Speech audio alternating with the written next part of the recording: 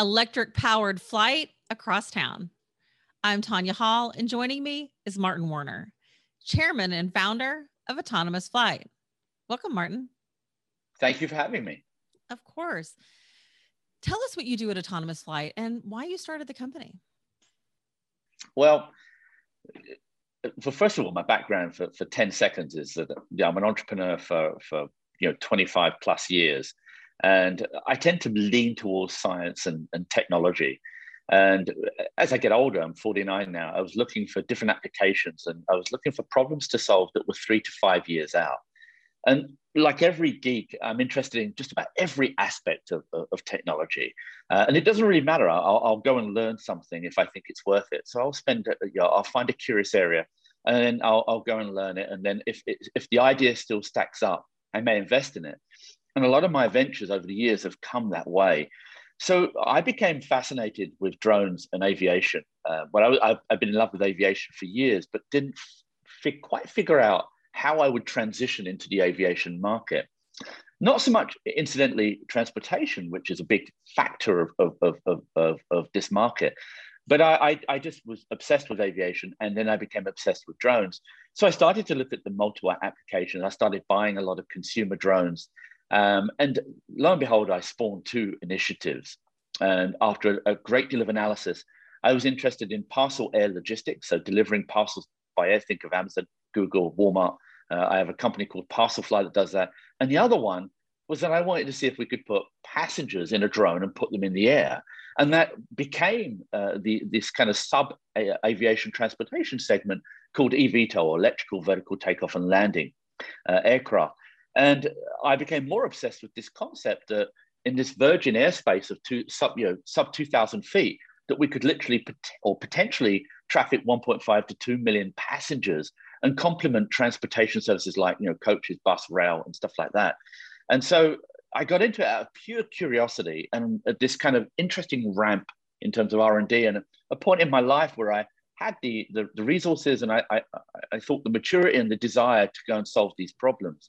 And fueled by this kind of passion, which I don't believe any entrepreneur should try and avoid things that they're not deeply passionate about, because the journey is too difficult.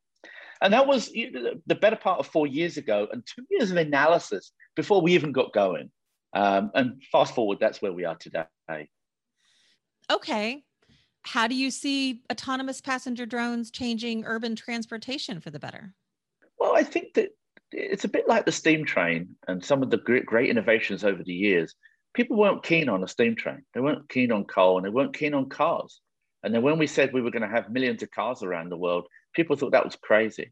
And so I think that once we get over the hoop of it being autonomous, which won't happen anytime soon, these aircraft will be piloted. But once we embrace this green concept, and it's not a perfect situation. So, ultimately, we've got to dispose of batteries. We've got to plug it into the grid to charge them up.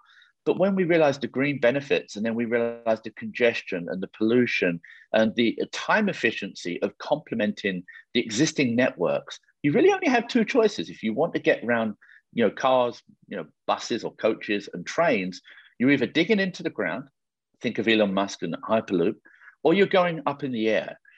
And cities need a different dynamic capability, and one that can scale. So I think the logical consequence outside ascending and descending aircraft and airport zoning, being in the air is it just makes an awful lot of sense. And given that we can now look at, let's say rotary-based technologies, to think of helicopter and plane combined, I think we have a solution. I think it dramatically changes things because it humanizes the travel experience. Being in the air is very, very different to being stuck in a traffic jam. And the idea that you can go from commuter hubs, be it an aircraft or an airport terminal to a train terminal, or to just a landing strip, a hub, let's say, inside a city, I think that could be a pleasurable experience, and you could be connected all the time. And these journeys are 15, 20, maybe 30 minutes tops. I think it adds a different dimension. It's almost like science fiction, but it's terribly efficient and it's terribly economic down the road once we get past the testing. So I think we won't take away the travel consumption for big cities. In other words, there'll always be trains, in my opinion. There'll always be high-speed networks, underground subways, whatever. But the idea that we could put maybe a couple of million passengers in a developed city sounds like a great solution. Granted, you said it won't be perfect, but between delivery No. drones and passenger drones, aren't we setting up drone airspace to become as congested as the highways, but maybe a lot more dangerous? Well, this question comes up a lot. It's a great, and by the way, every time I hear it, it's a great question. I always think, can I refine my answer and can I make it a little different to what the industry says? But I'll just give you, I always try and give a balanced answer. And sometimes I try to always start with the negative and end on a positive. So you have something to think about. Think about the ocean. Even though we're polluting the ocean, which is a terrible thing, most of the ocean is unexplored.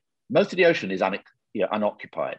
So if we think about what really is on the landmass, what we've really done to this country, just look at the East Coast, from highways to buildings to homes to all these other things, to all these commercial premises, you can imagine the development. Now, if you look up, up in the sky, there's nothing. It will take us an awful lot. And the truth is, to create tracks in the sky, I'll give you an example. So I'm in this space. I'm doing both.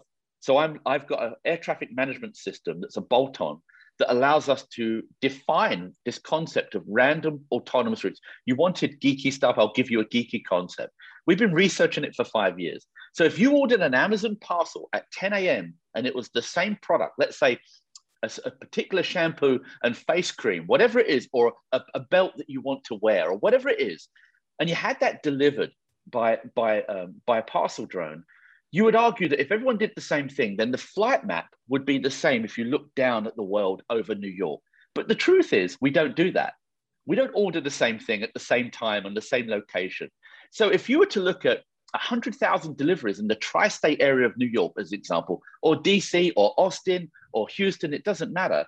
It means the flight map for all these drones would look like a spaghetti junction, or what I was going to say is a Jackson Pollock painting. It would be all over the place. So we call that concept random autonomous routes. So how do you build an algorithm that allows a drone to fly, and perhaps up to 2,000 drones in a greater city limits, in order to deliver parcels? Well, we have to build what we call is a flight envelope that allows them to work. And then we have to create a ceiling in order to allow passenger drones or eVTOL aircraft to fly before we get to things like helicopters and jets. So we have to partition the air. So you are absolutely right. It will get potentially busy up there, but there's nothing there today. And even if you had, I would argue, let's use London, 44 square miles, LA, 44 square miles, Dubai, 28 square mile cities. If you were to take these areas and say, what would 2,000 drones that are 3.5 by 3 feet at the most in size, carrying a payload of about 7 pounds, which, by the way, is 85% of Amazon's global deliveries. So think about the use case. This is why the FAA is supporting it. It's a huge green case. But even if you had 2,000 drones in that area at 400 feet, and then you had eVTOL aircraft at around 1,250 feet, I don't think it would be that congested, is my argument. I think compared to the ground, yes, you'd see things in the air, but it wouldn't be that congested. All right, let's talk about how we get there then. What are the legal and maybe regulatory issues that have to be addressed to allow autonomous passenger drones to flourish?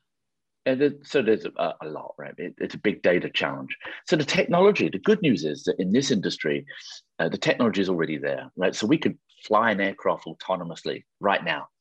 We're not going to do that anytime soon. The regulator is going to want consumer confidence, and they'll be piloted. And as I speak at the conferences, it's clear that I think the regulator doesn't know when. Maybe if we were to put eVTOL aircraft into service in the next 3 years as a pilot system, piloted in a rollout, they would always be piloted probably for the next 10, 15 years. The hurdles we have is all around flight redundancy and safety. So traditional passenger safety, and then looking at how the aircraft is constructed. So hydraulic systems, flight management system, autopilot, looking at if there's a failure on the motor or the rotor itself, how does it trim and stay in the air?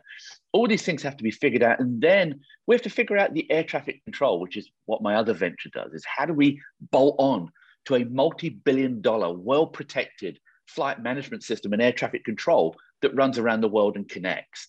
So we have three big challenges that the regulator's looking at. It's just what's the operating network, what's the traditional passenger safety, and then what's the architecture of these aircraft. And then we can look at licensing. But it's moving and it's picking up pace fast. Martin Warner, chairman and founder of Autonomous Flight.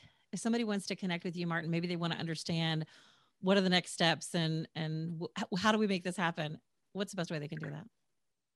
I think that most people probably can get me through LinkedIn, and the team will pick it up. Or, I have so many emails, but I mostly look at martin@autonomousflight.com. And if I don't pick it up, someone will tell me. But that's probably the two best places. Well, consider me a team Autonomous Flight. Thanks for joining us, Martin. My pleasure. And find and subscribe to more of my interviews right here on ZDNet, YouTube, iTunes, Spotify, Stitcher, or at tanyahall.net. Thanks for watching.